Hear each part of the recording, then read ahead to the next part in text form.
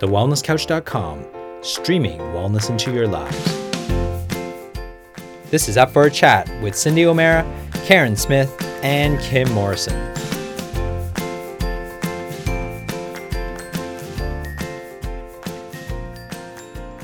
Here we are, up for a chat about the hottest topics that are important to you, inspiring you to awaken the change within.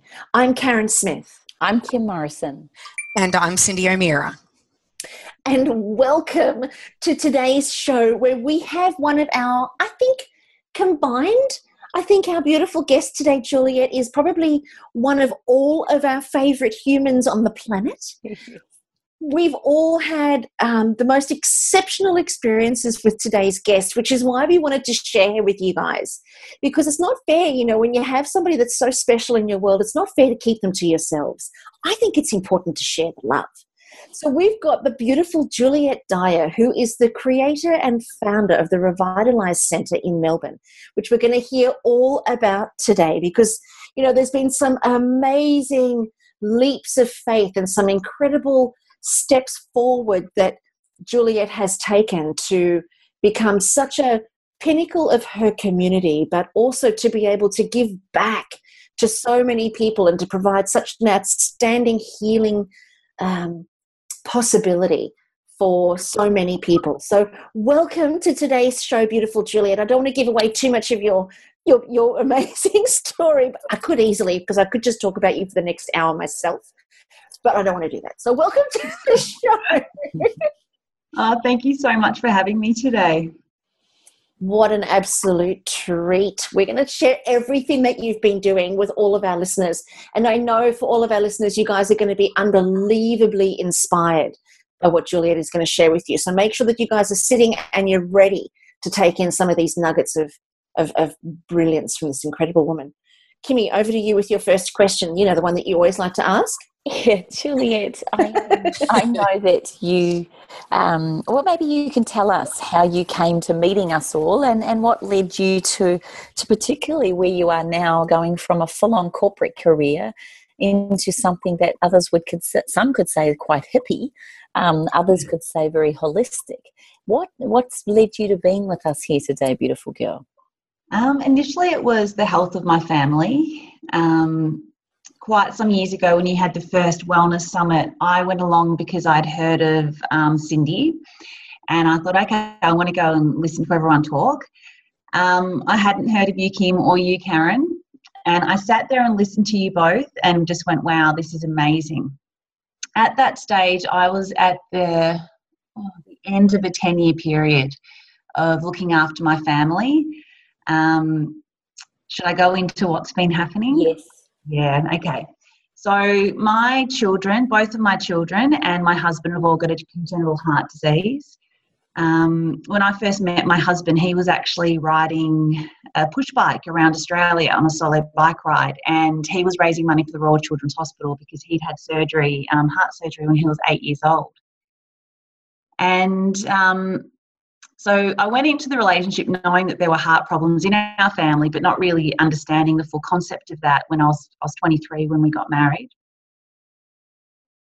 We had our first child and he was fantastic. Tyson was great. And then we had Charlotte. And we discovered during the pregnancy that she only had 2 chambers because she had massive holes in her heart. And when that little princess was born, within 4 weeks she had her first surgery.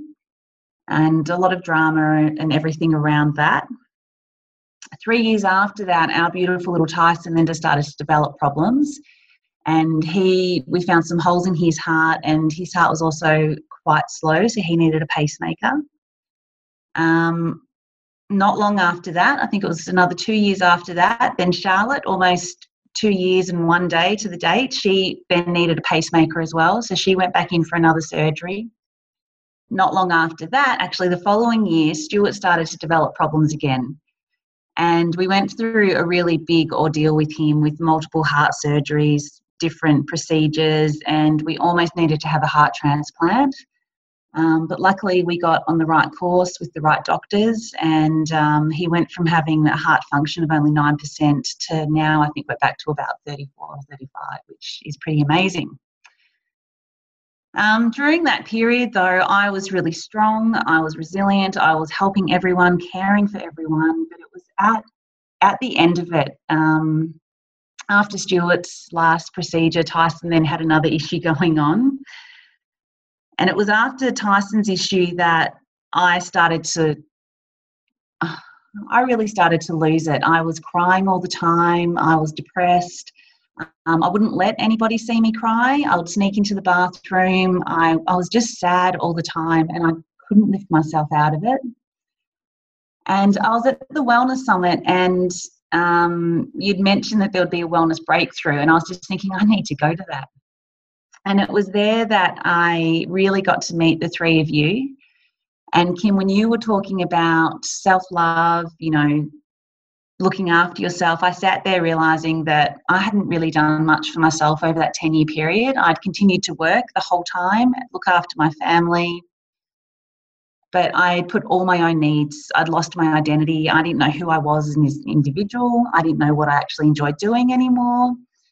And a lot of the time I was just putting on a brave face for everyone around me because I didn't want them to realise how sad I was, because all that everyone kept saying to me was how strong and brave I was. So I signed up for your course, Kim, as you know, and it was through that I realised just how much help I needed, how much attention I needed to pay back onto myself.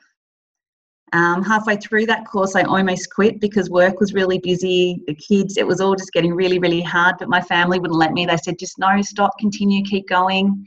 So I kept going with your course, and by the end of it, I realised that I wasn't quite happy with where my life was leading me. I didn't feel that I could sit behind a desk for the rest of my life. It wasn't enough for me. Kinesiology was what helped Tyson through his last health little issue that he had. And so I started exploring that further and started studying kinesiology. And so now I am a kinesiologist, which I love.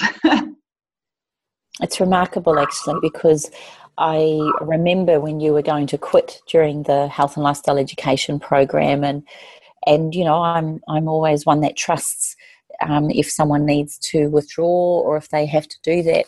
I also find the irony quite interesting that my course is not a hard course. It's actually every week just doing a ritual and reading a little bit of information, but obviously there's more there if you want it. But it was interesting. I find the people that think that they can't do it are often the ones that need it the most. So I was really grateful to your family for suggesting you stayed in there, because often it's people from the outside that can see when someone's tank is getting very, very empty. And you're right, you had given so much for so long. And I'm sure as I'm saying these words, many people, predominantly probably women, would be sitting there saying, gosh, that's me. If there's one piece of advice that you would have for anyone listening to you right now, what would be your point? What would be your biggest point at this point? I think that obviously, if I'd known better, I would have done things differently during the time, but I wasn't great at asking for help. I felt that it was something that I had to do by myself. So my recommendation would be to always look out for yourself, seek support where you can. If someone offers a hand, take it. And just to remember to spend time on you. And even if it's just taking 5 minutes to sit quietly and have a cup of tea, if it's debriefing with a girlfriend, it's just so important. All the rituals that I did learn through you, Kim, is just looking after yourself. And I would say that's probably one of the main things I have with my clients at the moment, is that when they are going through a big part of something big in their life, they forget about themselves. Yeah, they forget how to care for themselves and what they need to do to fill themselves back up again. Sorry. I just want to just congratulate you, Juliet. I can't even imagine, it's hard enough bringing up children, let alone bringing up children that aren't well as a husband, bringing them up too, you know that. I just want to congratulate you and take my hat off to you and, just say that I'm in admiration for what you did. And also that you figured out that it was about looking after yourself and self-care and, and doing what you needed to do in order to be, the best that you could possibly be. So I just wanted to congratulate you at this point. Now I know Karen probably has a question, but I'm in awe at the moment. I can't think of the question. Thanks. No, I remember when I met you, Juliet, you were kind of still in it, but kind of on the way out of it. And honestly, I remember the pain in your eyes and the sadness that you were carrying around with you. And I think that on so many levels, and, I think it's important for our listeners, and I'm just kind of feeling into this for myself as well. I think it's important to identify that, there are different levels that a person is experiencing suffering for themselves. I mean, obviously you were caring for your family, but then there's your own pain, your own suffering that you're experiencing, but you don't necessarily have the time or the mental or emotional availability to cater to yourself, because just everything that you have is expended on everybody else in your family who means more to you than life itself, like your children. And I think it's so important to identify those different levels, that when the lights go out and it's just you alone with you, the kind of conversations that you had with yourself. How did you go from one day to the next? I mean, I'm almost feeling like there would be times where you would just feel like you were out of your own body and totally on autopilot, and other times completely depleted and ready to just throw yourself on the floor. What went on for you? During that period, it all seems like a daze now when I look back on it. I have blocks of I have some memory loss through it. I don't know why. I try to think back on little moments and I can't, and that's probably my way of protecting myself. But I think the big thing is I have amazing family. My mum is an incredibly strong woman, and it was we're just taught, just put one foot in front of the other. You just keep going. And that's what I did. I just kept going and just kept looking after everyone. My husband and I, especially with the kids, were a great source of strength for each other. I think I found it the most difficult when Stuart was the one that got sick, because I couldn't share that with him. And I had changed from being a wife to being a nurse with him, which can be quite straining on the relationship as well. I felt alone in that time because I didn't have him with me. That was probably the hardest.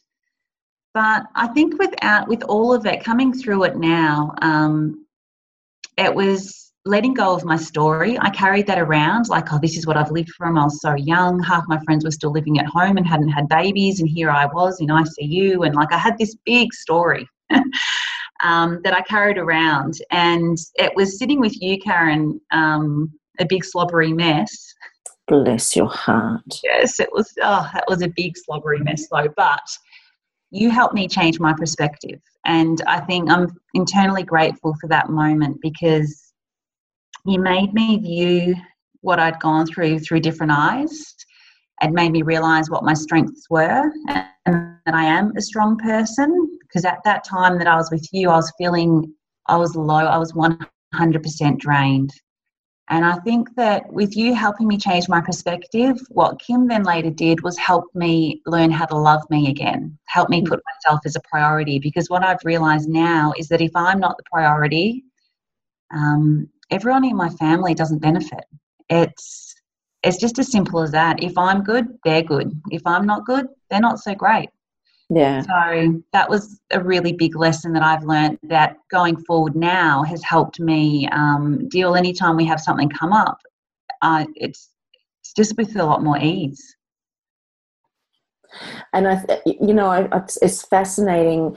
So did your family and your husband actually see, like afterwards, have you guys actually spoken about what it was like for each of you guys? Like, have you actually shared that with each other? We have in moments. Like, I think that as a family, like with the four of us, we're all very strong.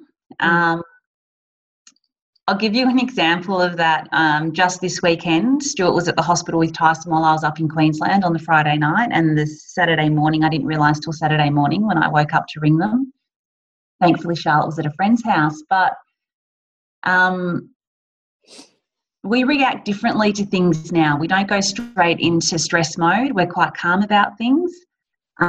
Tyson's fine, so that's all great. But my point of the situation was when Charlotte got home and found out about it, she was a little bit sad. And then Tyson's texting me going, "You better just ring Charlotte. She needs some of your which, you know, for a 14-year-old, the way that they look at life, my kids are very special. They've got a different perspective on what's important and what's not important.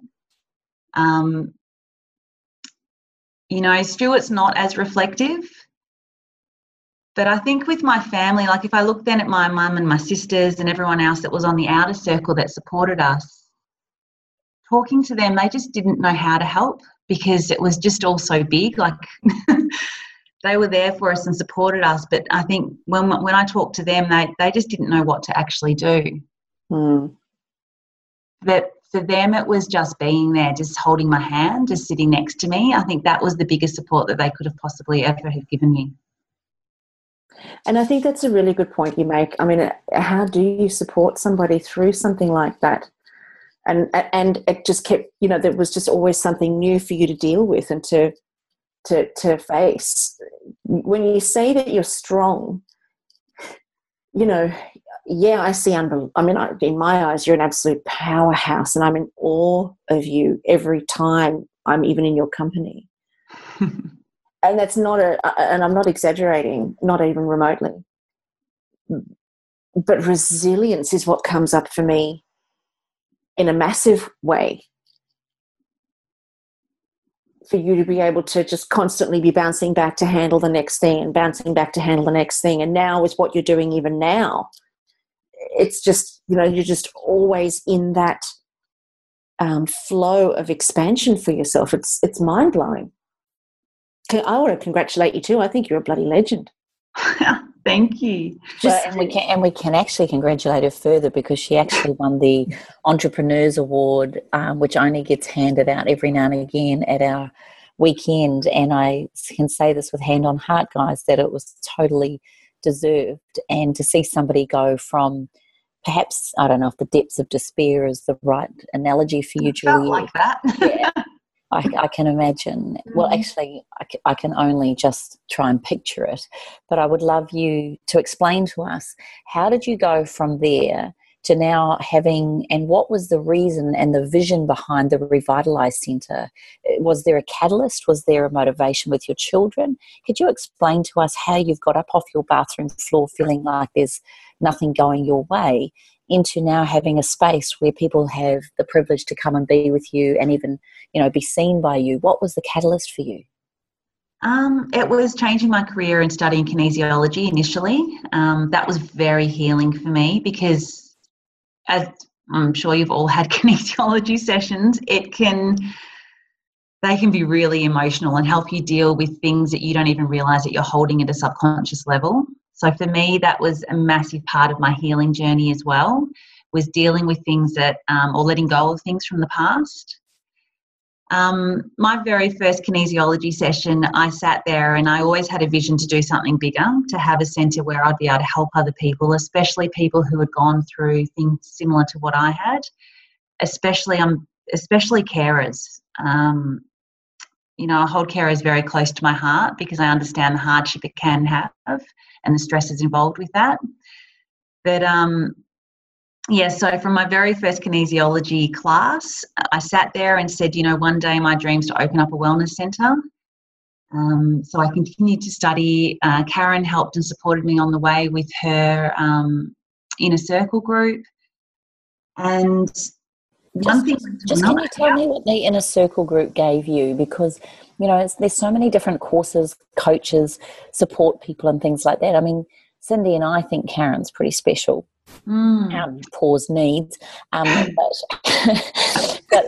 the reality is she does offer something quite unique, and I just love you to explain what that did for you, because I think it's time we explored what the Inner Circle is about. Yeah, so that absolutely. So the Inner Circle for me, it pushed me. They caught me on any. I was going to say bullshit, but I don't know if I'm allowed to say that. I do that too. I say it and then I go, oh, no. I was trying to think of another word. But it was really amazing, because it really did push me to my limit with if I had any fears, they would talk me through those fears. Everyone in our beautiful group, Karen especially. I went into the course thinking I wanted to create some sort of online program for carers. And then one session I mentioned, look, I let everyone know what my big vision is, which was to build the Revitalise Centre. That was December last year. In my mind, I hadn't brought it up before because I kept thinking in 5 years, I'll get there when I'm ready. I'm not ready yet, 5 years. And I happened to mention it in one session and just went, no, I'm not ready yet. And Karen and the group helped me deal with all the fears I had associated with that. Helped me realise that actually I do have the capabilities to be able to create that now, and really taught me to stay present. Karen taught me how to stay within flow. And so with the support of Karen and everyone within my circle, I found my property by March. By March, I'd made the decision that I was definitely going to go ahead with it. I found the property in March. I had the keys by April, and we opened the doors the 2nd of July. Oh my God, it's just amazing to me as you talk through that timeline. It was so quick. It's insane, isn't it? How fabulous. And just to get the full idea of what I did create, we have I have this beautiful building here, but we completely gutted it and we built it out. So it's been purpose built for this healing centre. So it was a lot to do, but what I found, it all came with ease. From the building to finding the practitioners, like I would think of something and it would present itself. So it was an amazing journey, and it was through the Inner Circle and just having everyone helping to keep me accountable, having the support, the suggestions, the ideas. It was an incredible journey. And sorry, Karen. No, not at all. Go for it. I just wanted to pick back up on what you said before, Juliet, around carers, and I think it's a beautiful point that you make. Often the person going through the trauma is obviously, or the disease or the illness is obviously it's a focus point for everybody, and the carers often, it's not that the carers, I don't think, are ever saying, what about me, look at me, because they know that no one would ever want the problem that the person they're caring for has got, but they do get looked over and they do sometimes forget about themselves. You just touched on it. Was the centre in honour of them, or is it for anybody, or is it for you just really wanted to make it available and let carers know that there's a place to come to? Because often the carers don't get the time. That's true. My idea for this centre is a place for people to feel safe and secure, a place where they can feel that someone's holding their hand while they're on their journey. So yes, it is for carers, but we've opened it up for everybody. I just have a really special place in my heart for carers, because you're right, while there is drama going on, while they're in the middle of some sort of health crisis and they are caring for that person, it's when the person gets home and the emergency stops, and everything starts to settle, and it's that after period where suddenly the carer is like, oh, everything's safe. But that's when it hits them because suddenly they've been in fight and flight all that time, and then they've just stopped, and the realisation of what they've just gone through, what they've just been through as the carer hits them. But then there's no one around them anymore because the main emergency stopped. So what I love about kinesiology and with what we offer here at the centre is that we can then help those people on their journey of healing themselves, because it's not just the actual person that was ill that needs healing, it's the carer as well. Yeah, makes sense. the main purpose. So here we have practitioner rooms, and then we've also have a healing space where we offer yoga, meditation, and we also have chakra dance in there. So we've got the support for people on all levels, so they can come and join a class. My vision is to build a revitalised community so that they can meet some other like-minded people, other people that might be on a similar journey to them, and they can connect and not feel so lonely as well on their healing journey or whatever path that they may be on. So it's a really beautiful spot here in Glen Iris. I love it. It looks so beautiful in the pictures and the website, and I can't wait to come and visit it. And what if you had a bigger vision still?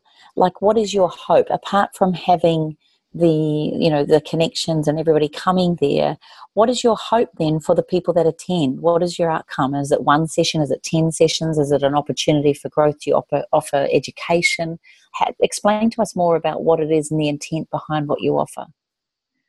So the intent is to be a place where people can come for education. So I'm a really big and firm believer, and if you can educate someone on how to help themselves, then you're halfway there, because if they've got the tools and resources, it's incredible. So we offer a whole range of workshops. So we've got a VCE Keep Calm program that's about to start, which is a 4-week program that will help VCE students get through all the struggles that they may have at school.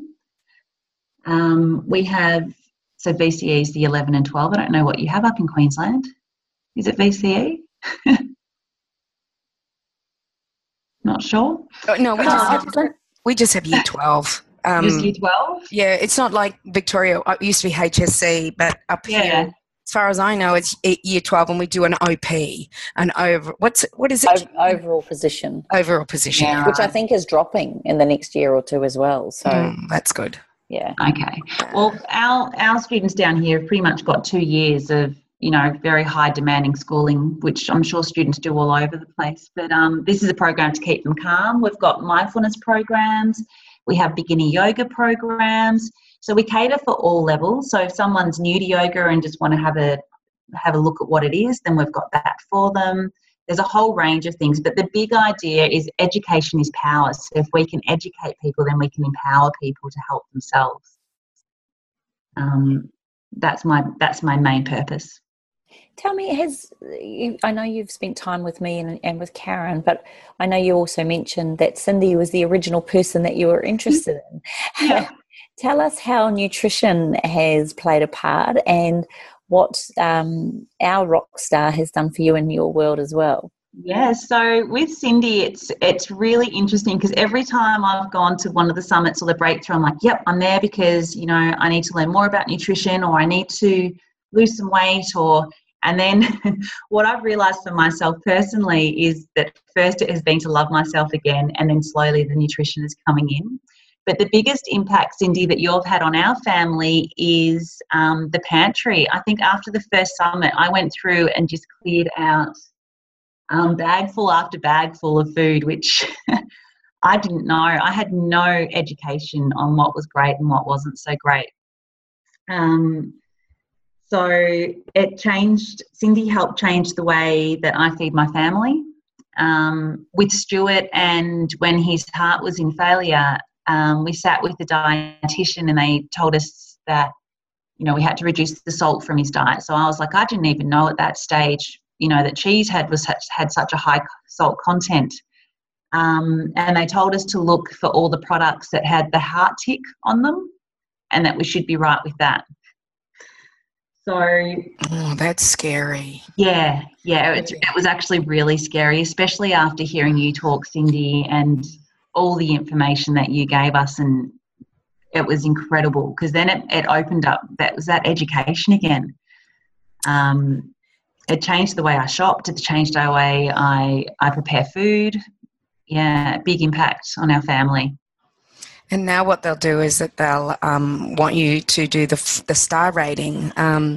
So I've been looking at star ratings lately, and I ring up and I question about their foods. And At the moment, I'm on a bit of a bandwagon with the amount of residues of chemicals in food. So I will ask what testing have they done and what residues are in, and then I'll go, well, how did you get 4.5 stars? So watch out for star rating or 5-star rating. I'm on to you. I want to go back a little bit. I want to go back to, and I don't know if I missed this or not, but I want to go back to Stuart's house and then the kids. Mm-hmm. And did they find, was it a gene or what? Why was there 3 in the family, like father, son, and daughter? Why were there 3 in the family? Did they give you a reason behind exactly what happened? Yep. So when we had Charlotte at the Royal Children's Hospital, they were just amazing. They started asking about the family history. Is there anyone else in the family that has heart conditions? And Stuart's sister and Stuart's niece and Stuart's mum have all got heart conditions as well. And so they then ended up going, well, can we do some testing and figure out what's going on? So we went, sure, no problems, absolutely. And so that was when Charlotte was born. So that was when she was, at 4 months old, they started doing the testing. And during that process, they took some bloods from all the family members and they were looking into it and they couldn't find anything. So they'd given up on it. And then in, I think it was 2008, so maybe I'm just trying to think. No, 2012 or 14, I don't know. About 8 years later, we got a phone call saying we've found it. We've found what the gene is. So it's called, it's TBX5, which is called Holt-Oldham syndrome. But the amazing thing is now for our children, like that they will have choice going forward through IVF, whether or not they choose to carry forward. So it's completely up to them what they choose to do, but they can eliminate the gene any further. So at the moment, it's a 50% chance with every child that we have, whether or not they'll carry this gene. This is what I love. I love that they've found the gene and they can, through IVF, eliminate this gene. I have hemophilia in my family, so that's a bleeding disorder. So I have, in the generation of my mother, I have 6 uncles with hemophilia.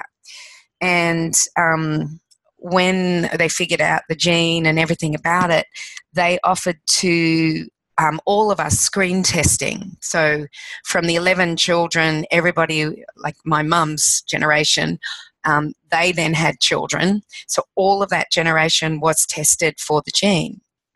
And then for those who had the gene, they were then given the opportunity to do IVF. And some decided to take the chance. Some decided to do IVF. And it's quite interesting. It was like 50-50. The ones that took the chance and had a boy didn't have hemophilia. And yet my another cousin took the chance, had 2 boys. One had hemophilia and the other one didn't. But what's interesting is in the IVF stakes. So while they chose to have girls, because girls are the carriers, not the ones with the gene, it's rare. I do have a cousin with hemophilia, by the way, that is a girl, but it's very rare. But for my cousin that had the gene for hemophilia, she chose to have girls. But those girls have the gene. All 3 of them have the gene to pass on if they have sons. Wow. They couldn't eliminate it. So I'll be really interested, how moving forward, how this works, because we still have a lot to learn. But I love this. This is where I love medicine, is that your children won't have to deal with this with their children. And then their children can test for the gene. And if they've got it, they don't have to deal with it. And eventually, hopefully, that gene will disappear from, your family. So it's wonderful. There's horses for courses. And while, sometimes we bag, medicine, especially when we're in the field of nutrition or kinesiology or things like that, we may bag them at times, because I think what's happened is that they've gone to the point where they think that they're the cure-all. But there is horses for courses, you know, and when it comes to genetics and emergencies and surgeries and, you know, all of those wonderful things that medicine do, I'm in awe. But when it comes to prevention, you know, I'm in awe of what you're doing. You know, you're helping prevent what's happening with carers. You're helping to prevent people that are not, you know, doing so well, and maybe it's something that they need within kinesiology or, you know, whatever else that you're offering in that clinic. So I just wanted to talk about that because, you know, I was listening to your history and I'm like going, what is happening here? Why is this happening? So thank you for letting me know. Oh, that's okay. It was a real surprise to the hospital system. For them, it was they were really happy when they found out about our family because it's given different options to different families now as well, which is nice to know. But yeah, it's been a really big part of our life, and the kids and I and Stuart, we do talk about where we are in life and what we've experienced, and it's made each of us who we are. You know, and I often say to Stuart, if he didn't have a heart condition, I never would have met him because he never would have been on his bike ride going through Australia raising money for them. So, you know, everything does have its place and its reason. That's adorable. See? There's always a rainbow through the clouds, and I just want to say that Stuart is one of the most divine human beings you'll ever meet. He is just, and the two of you together are such a team. I wanted to ask you, on speaking about him, is he involved in the Revitalise Centre at all, or is there an intent to have him there? This is 100% me, but he has he's been here every step of the way supporting me. I would come home from work and I was still at my other clinic. I'd come back to this centre and Stu and the kids would be here putting furniture together at night time. It's the support from them has just been absolutely amazing. Yeah, he's amazing, all right. Tell me, Juliet, with yourself, so you could safely say then that your self-care is back in order. Do you still fall off the wagon at times, or is there things that you could instruct or give advice to our listeners around what you do? What are your go-tos when it comes to self-care being so busy? I think for me it's about every day I check in with myself. You know, part of my reason for being in Queensland the last few days, like up just over the weekend, was because I needed time for me to re-energise. And I'm very aware now when I'm not operating at my best. And to stay in my best, it's food, watching what I eat, exercising. So I go to the gym and I have an amazing community there, which we often get coffee afterwards on, you know, a Tuesday morning. We have a running group on a Saturday, which I love. My oils, Kimmy, are a part of my daily care. I have them all over the centre here. So there's always a different blend going. Yeah, but I think for me a really big important part is taking time and being present. So if I'm too far ahead into the future worrying about stuff, nothing tends to work for me. So it's about bringing myself back to the present moment, looking at where I'm at, journaling if I need to get my thoughts out of my head. But most importantly, just checking in, like it doesn't take long to do that, to actually sit quietly, close your eyes and just focus inwards. Feel each part of your body. Is it okay? Think about where your mind's at, where your emotions are at.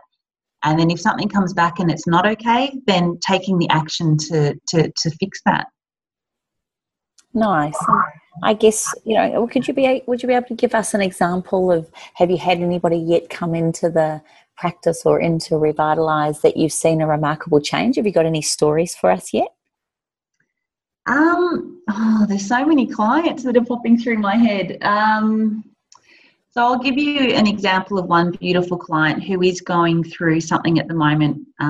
She has a sister that is terminally ill, and so she's that perfect example of a carer.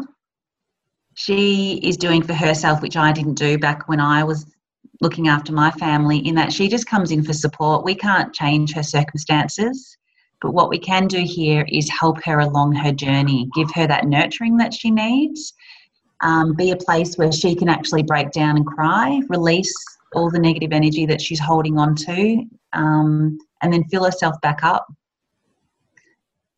That's one example. We have a range of beautiful clients that will use all the services. So they'll do the yoga classes, they'll come to the chakra dance, booking for massages and reflexology. It's shaping up to be a really, really great, fun place.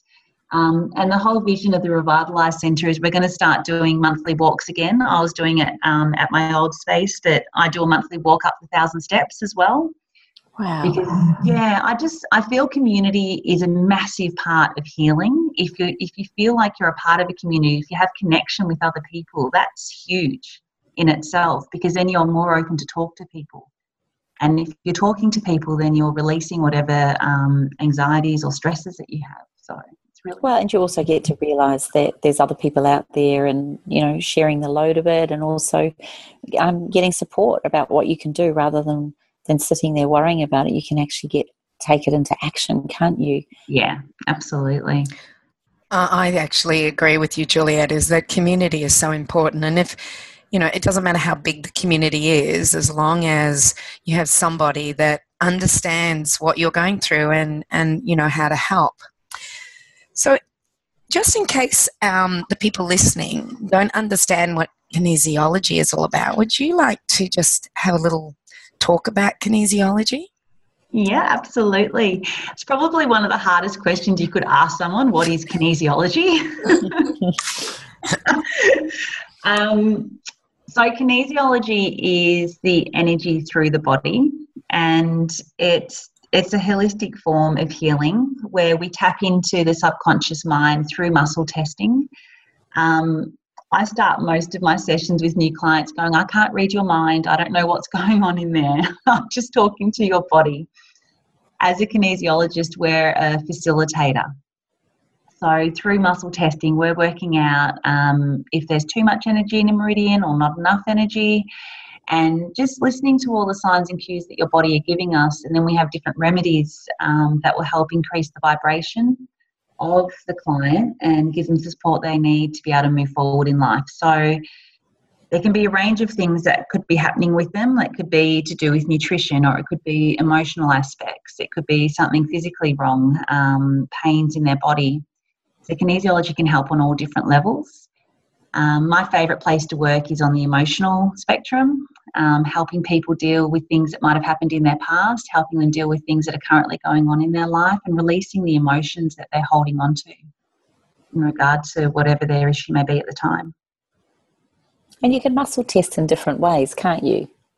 Yeah. So, and you can use different muscles. You can use a leg, you can use an arm. There's a whole range of different things that you can do. Yeah, fingers. Yeah, and self-testing? Yes, so you've seen me do this, Kim, at one of your workshops, but you can. I love showing people how to self-test, so you can do it through the whole body. So you can do it with the sway. So if you are naturally drawn to something, you'll find that your body moves forward to it. If you're repelled against something, if you're standing still, you'll find that your body, so if you imagine a very dark scenario, you'll notice that your body will gently move backwards. So that's a form of muscle testing as well. Yeah, nice. And tell me, do your kids use it? Are your family using it? Yes. So I had Charlotte's home from school today, so she was up on the table going, "Fix me, Mum, fix me." Oh, I love that. Fix me, Mummy. Mummies can fix anything. I reckon. Oh, it's so beautiful. And then she looks at me and she's like, "I don't know what this stuff is that you do." She's trying to make sense of it and she can't. It's really cute.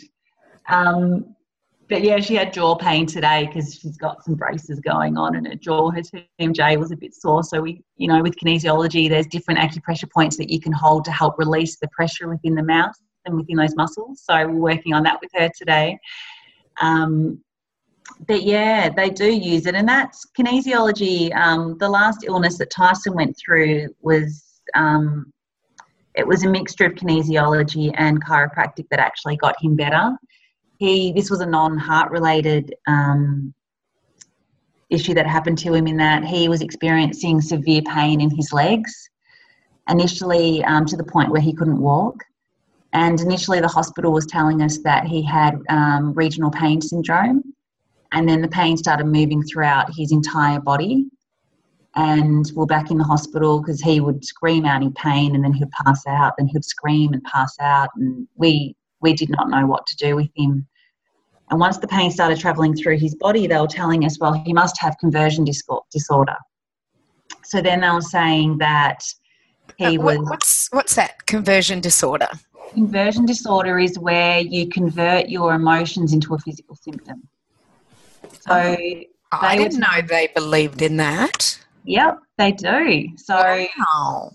But what they were telling us with Tyson at this stage was that he went into hospital, like he was a happy, vibrant, boy, 12 years old, no issues, and all of a sudden had a sore leg, and the sore leg suddenly turned into paralysing pain all through his body, where he was wheelchair bound. We were in and out of hospital for a 3-month period. He was in a wheelchair.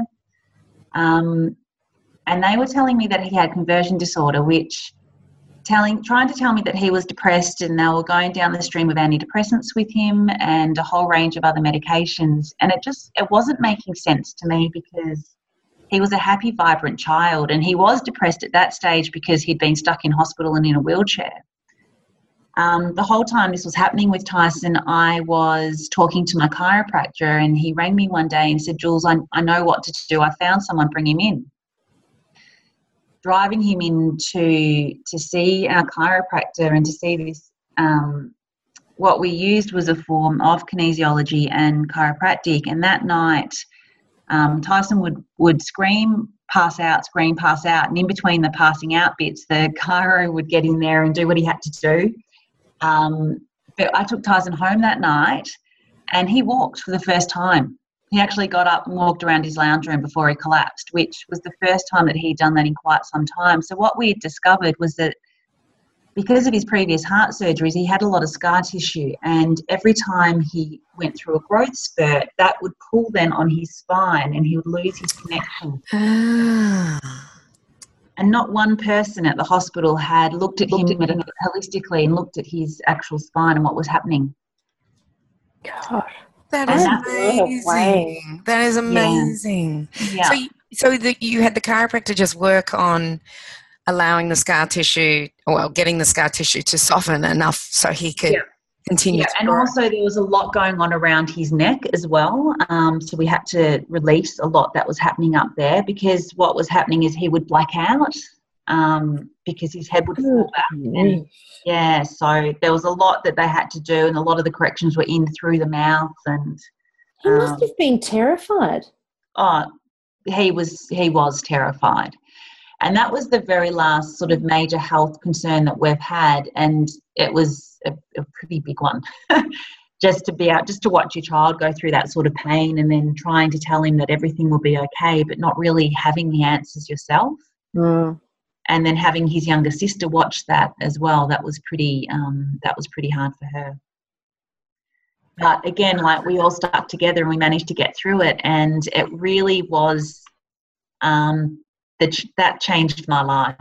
That's what led me into kinesiology, because I'd never heard of it before until it was done on Tyson. And then I'm like, well, what is this? And then he'll start muscle testing me, and I'm like, how does that work? What is going on? And that's what really got me interested in it, because it helped Tyson, and it put him in an amazing place. Yeah. So where is your centre in Melbourne? So we are in Glen Iris, which is the eastern suburbs. It's nice and leafy. We're on a beautiful little strip that's just got a couple of cafes and a few other little shops. And directly behind us is the Anniversary walking trail, and then the Burwood train station behind that. So we're in a pretty sensational area. So people can get to you pretty easily. Very easily, which I love. And And that's what I love with having the cafe so close as well, so people can go and do a yoga class or see one of the practitioners and meet up with friends afterwards. It's a really great spot.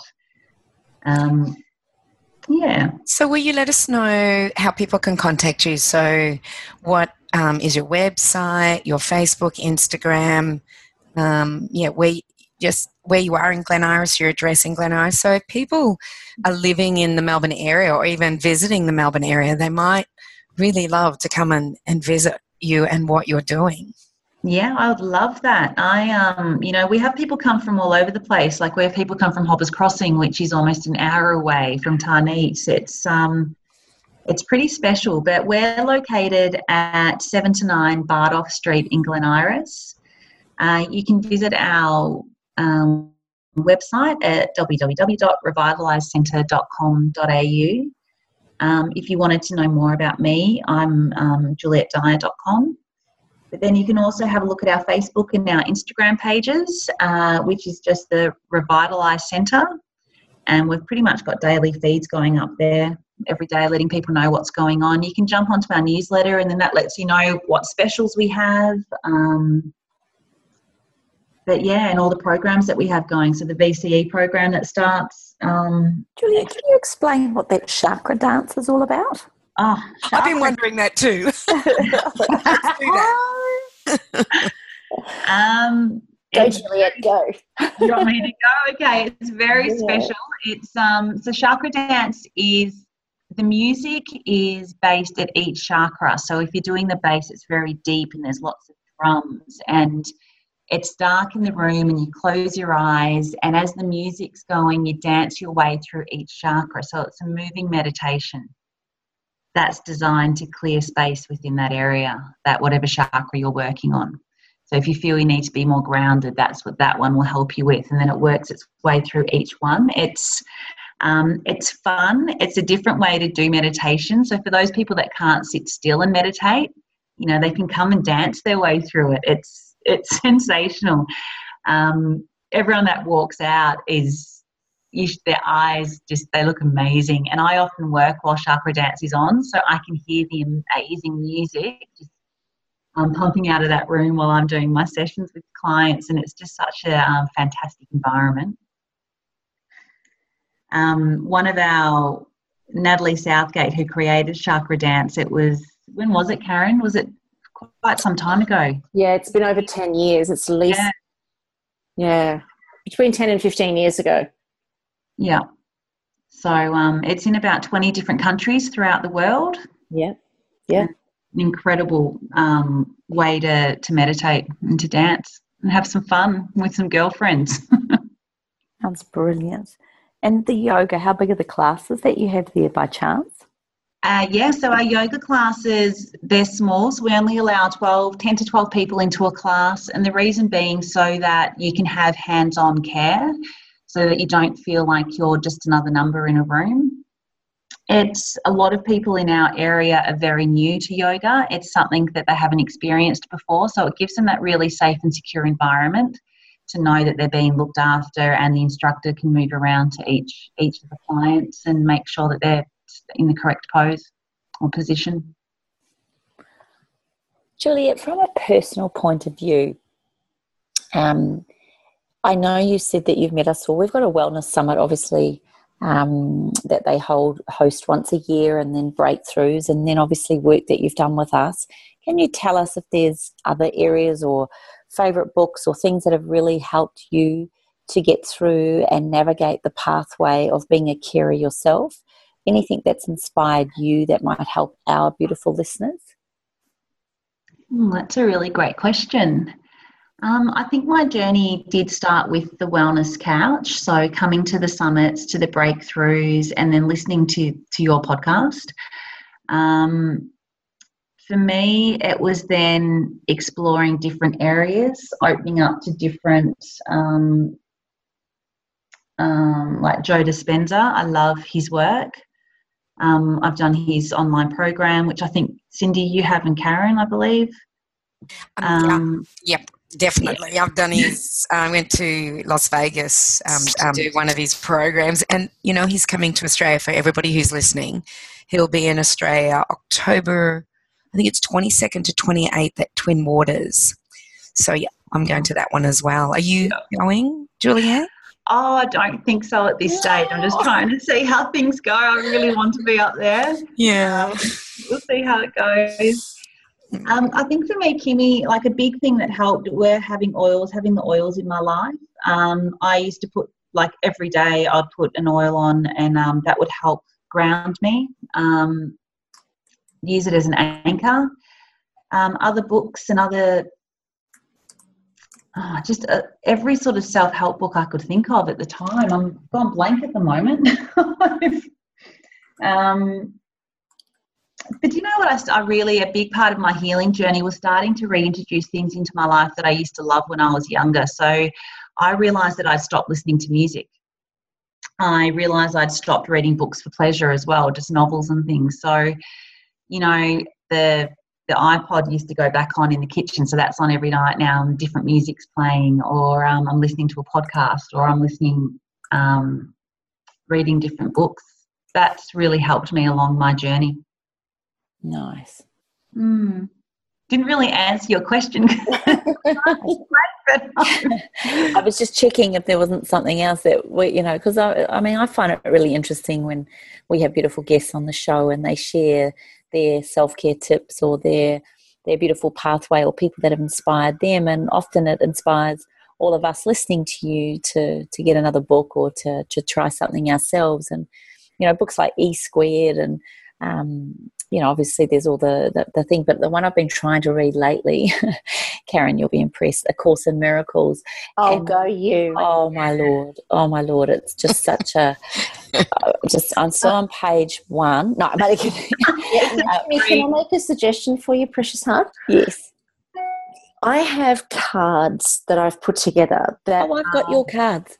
30 days of meditations, and then there's also a audio download that comes with the cards that explains it to you. Oh. My recommendation is to start there. Okay. Because once you do that and you kind of grasp each of those meditations, it will actually make reading A Course in Miracles make more sense. Ah, that sounds brilliant. You should have your own show. You really are. You really Oh, bless. Hey, so what on that note then, why don't we ask, what are all three of us reading at the moment, and are you reading something at the moment, Juliet? Yep, I'll let you guys go first. I'll try to remember what I'm reading. All right, you ready? You'll go, Cindy. I'm reading Whitewash, The Story of a Weed Killer, Cancer and the Corruption of Science by Carrie Gillam, who we interviewed on July 17th. If anyone wants to go and listen to it, I just listened to her at the Writers' Festival in Bendigo. She's such an inspiration, and getting hell for it, She's getting hell for what she's written, and she's been in this industry for 20 years in the agricultural industry as an investigative journalist. So that's what I'm reading at the moment. And Cindy, do you think you should say anything about the message you sent me? Oh, about what? Okay. People should know by now, because this will have gone to air after the fact, but over the weekend. So I listened to Carrie Gillam on Friday at the Bendigo Writers' Festival, and I have her book on Kindle, so I bought a hard copy and asked her to sign it for me, and she signed it for me, and this is what I love about her. She just said... Hang on, before you say that, how many copies did you get? I should have bought 3, one for Karen, one for Kim, and one for me, but I was so into myself at that point that I was very selfish, and I only bought one, which says, "For Cindy, Karen and Kim, for our future, so nice to be on the same site." See, I had it signed. Oh my God, Cindy. Are you lying? No, it might just say C for Cindy. Yeah. Yeah, but what happened was that I was listening to her speak, and I had a bit of time with her, as well as her husband Don and some other people that was so interested in this. And then the next morning I was up very early. I caught a train and then a plane, and I got off my plane, and there were texts from so many people saying, "Have you just heard, Cindy?" And it was about the court case in the US in San Francisco at the moment against Monsanto and Roundup, and the case that it is has a connection with non-Hodgkin's lymphoma. And the plaintiff, one groundsman at a school, this is what gets me. He was a groundsman at a school and he sprayed it every day on the schoolyard. And the groundsman won a $289 million payout. So there are 4,000 other plaintiffs behind him that have non-Hodgkin's lymphoma, have sprayed Roundup every day of their life, being told that it was the truth. And what Carrie basically says is that she says it's not so much that it causes cancer, it's just that Monsanto has lied to us and has not given us the choice that it causes cancer and whether we want to spray it or not on our food, on our 160 foods that it's sprayed on. So, yeah, I'm a little bit wrapped up in, I do have a girl crush on Carrie, and I do love her book, Whitewash. It's, this is the second time I've read it, and, the first time there's just so much information that this time that I'm listening to it, I am just, my mind is just boggled with the lies and the deception. And, she has nothing to lose. I mean, she has nothing to gain by telling the truth, but she's telling the truth, because she wants people to know. How can she be getting flack when there's a court case that's just won $280 million? How can she be getting flack for something like that? Well, all you have to do is listen to our local project and hear stupid scientists, I won't name their names, who basically don't even know how to say the word glyphosate, say it wrong, and then say there's nothing wrong with it. And he's a scientist in toxicology, and I think it was biochemistry or something, and, they made him out to be the expert. And basically one man has, in Australia that I saw, and I do hear other people say it, are saying, there's nothing wrong with it. But, and he says, oh, and look at the science. But the science actually says, Carrie's book is completely backed up with scientific articles. You just have to read it. There's a number on every sentence. So, you either want to, where there's smoke, there's fire, and you either want to say, well, I'm going to heed the warnings and just not use it. And this professor basically said, oh, if you're a home gardener, just keep spraying it, it's not a problem. But what he doesn't realise is that there are a lot of foods that are sprayed with it, and we're exposed to it on a daily basis as we ingest it, not only on your home garden or, or your pathways or your driveways, but we're exposed to it in our water supply, in our food supply, in our councils spraying it. Yes, I had something to say to the council. I was going to say. Yes, I did. I actually messaged Mark Jamieson, our mayor, on his messenger, and I know he's looked at it because his little face came on, and I basically said, I hope that you will now stop using glyphosate, and I'm sure I'm just a little bee in their bonnet. You're like that little mozzie in the night that he just can't see, just making such an annoying sound. It's just unbelievable. It's interesting.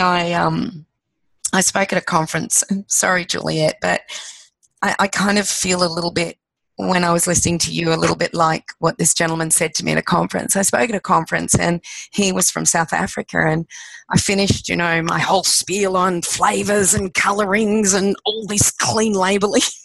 I'm, really proud that I told the people that this is all about. And I get off the stage, and I look. He looks at me and he goes, "Oh, we don't even think about that in South Africa. We're just trying to save our lives and not get killed." Oh, wow.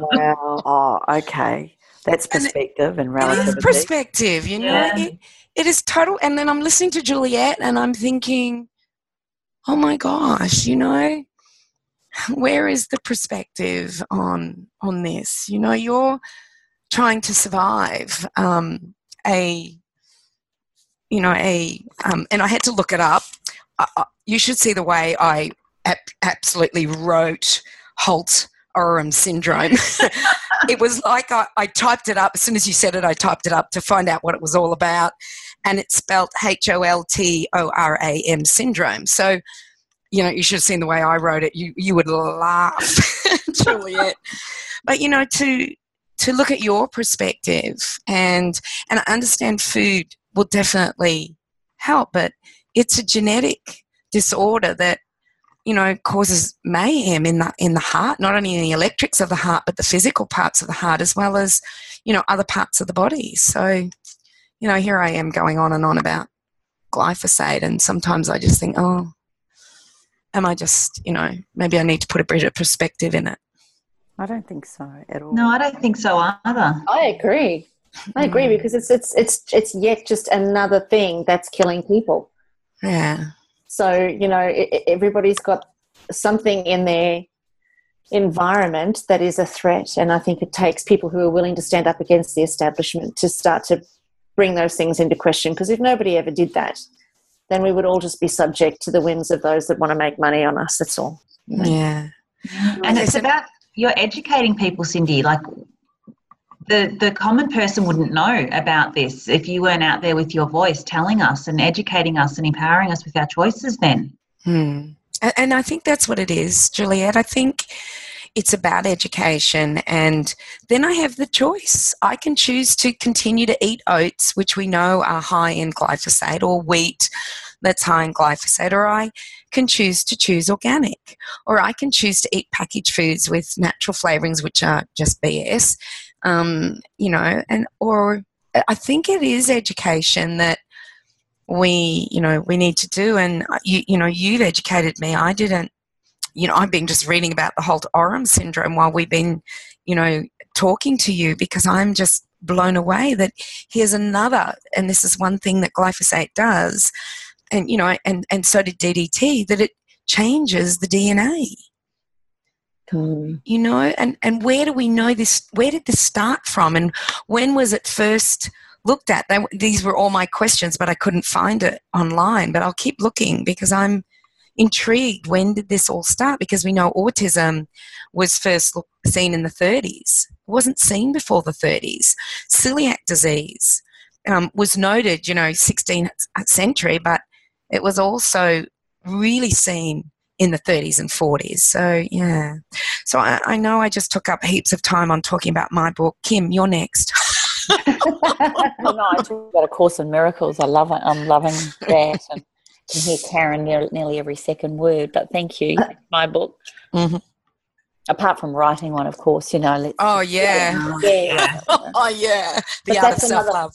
That's another podcast, I do believe. I do believe. I do believe. Karen, what are you listening to or reading at the moment? Well, I've actually just finished reading two books. The first one is The Heartfulness Way, and I don't remember the authors. That's my problem. I don't actually. I've got that one here. It's gorgeous. It's beautiful. It's such a lovely read, and it's kind of like it's mindfulness, but anchored in the heart rather than in the mind, which is what I think mindfulness was intending to do originally, but it's taking the awareness out of the mind so that we're not celebrating intelligence anymore. We're kind of moving our awareness to the heart, where they're saying that that's where all of the connection to the higher forces and sources are. And then the other one I've just been reading is Stealing Fire. Yeah, let me just bring that one up because I think that one is actually a really important one, Stealing Fire, because that one, there will be an author. Stealing Fire by, who is that from? See, I fall in love with the author before I fall in love with the book. Yeah, I learn about the author and then I want to read their book, whereas obviously Karen does it, reads the book, forgets the author. I do. So I wouldn't have even known. So this is Stephen Kotler and Jamie Wheel. Oh. So this is a book that actually my brother-in-law got me onto maybe 4 or 5 months ago. And it's about altered states of consciousness, and over the past decade, how Silicon Valley executives like Eric Schmidt and Elon Musk have been going to a place called Burning Man, where they take psychedelics, and it helps them to bring in new ideas that we couldn't think of consciously. And so Stealing Fire is actually questioning whether it's the right thing to do to have it be so illegal, when what it actually does is it allows us to access an altered state of consciousness that makes us far more creative. And they talk about how other places like the Navy SEALs and the Green Berets, how they access that altered state of consciousness without drugs. So it's really, it's a top book. It's a really, really top book. And I'm reading a second one now, Evolution of something or other, but I'm halfway through that one. Really interesting. It is interesting, those young boys and the soccer team. I would go into a frenzy every time I thought about what they had to do. So I would need drugs right there and then. I would have had to have been sedated. I'm with you every step of the way. I would have taken drugs. I would have taken anything. Yeah, just knock me the hell out. Put me through a cave underwater and not... No. Anyway. All right, Juliet, what are you reading? Well, I've actually just had a little bit of a brain holiday, and I just read It Was Me Again. So it was the sequel to Me Before You, which was have you seen that movie or read that? Yes, I read both those books, and yes, I was disappointed in the second one. What about you? Oh, for me, I think it's just what I needed. And to be honest, I sat on the beach in Mooloolaba on Saturday morning and that book off. It's fabulous. When I'm super busy, I need to take myself away from books that are really heavy and hard to read. Because, Kim, I've got A Course in Miracles sitting on my bedside table too, and I've only a couple of pages into that as well. You know what, Juliet? I expected so much more of her in the sequel. I guess that's... I expected so much more of her, and I just thought, I was so excited because after the first one I went, she's going to do great things, but she didn't really. No, she didn't do really great things. So, it took a while to get somewhere too. Yeah, to really see the bigger picture. But yeah. Juliet, do you have any parting words to our beautiful listeners? Is there anything that you would love them to know about you, or perhaps even from your own experiences? If there was something you'd want this beautiful planet to know, what would that be? For me, I think I'd love everyone to focus on themselves, to realise that it's not selfish to do that, because I lived about 10 years thinking it was selfish to put myself first, only to realise at the end that it's the most important thing that you can do is to look after your own needs, and then you'll be full and can look after everyone around you. To take a minute every day to check in with yourself, for movement, for connection, and just to surround yourself with friends and loved ones. That's my little message. Beautiful soul that you are. Thank you, darling. Just gorgeous. Well, this has been such an insightful podcast, and I think you are an unbelievable inspiration, Miss Juliet, and thank you for being a part of our lives. I think we're all very, very grateful that we've met you, and we're all very, very grateful that we just love you and adore you and get to share your ride. So thank you, my love.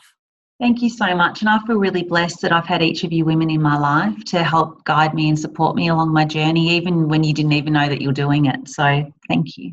Oh, well, the feeling's mutual. So for all of our listeners, if you guys want to get in touch with Juliet, hit us with it again, girlfriend.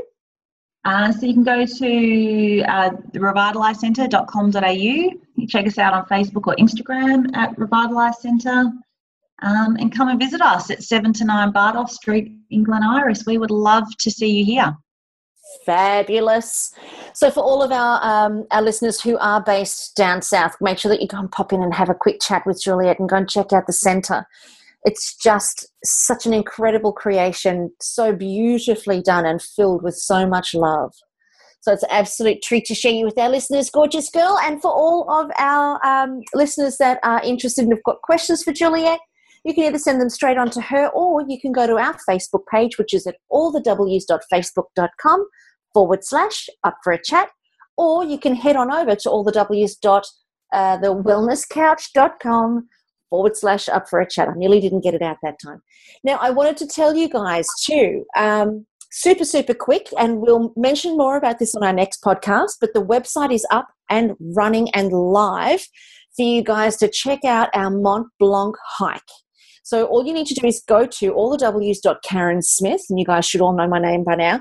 So it's CARRENSMITH.com for those of you who are new to the podcast, and /UFC. So up for a chat, UFC. You'll find all of the information about our hike to Mont Blanc there. For everybody who has already expressed an interest in joining us, you are about to get emails from me, so hang in there. You'll get your emails from me with all of the details. Now, just to let you guys know, we can only take 12, and we've already sold 6. So we've got 6 spots left to join us on the Mont Blanc hike in September 2020. And we're selling it this quick, this early, so that you guys have got plenty of time to pay it off. So go to the website, karensmith.com /UFC, and we will hopefully get to see you guys there. In the meantime, make sure that you tune in next week right here on Up for a Chat and become part of the ripple effect that's changing the world. And we are going to see you on the mountains of Mont Blanc on the hike. Bye for now.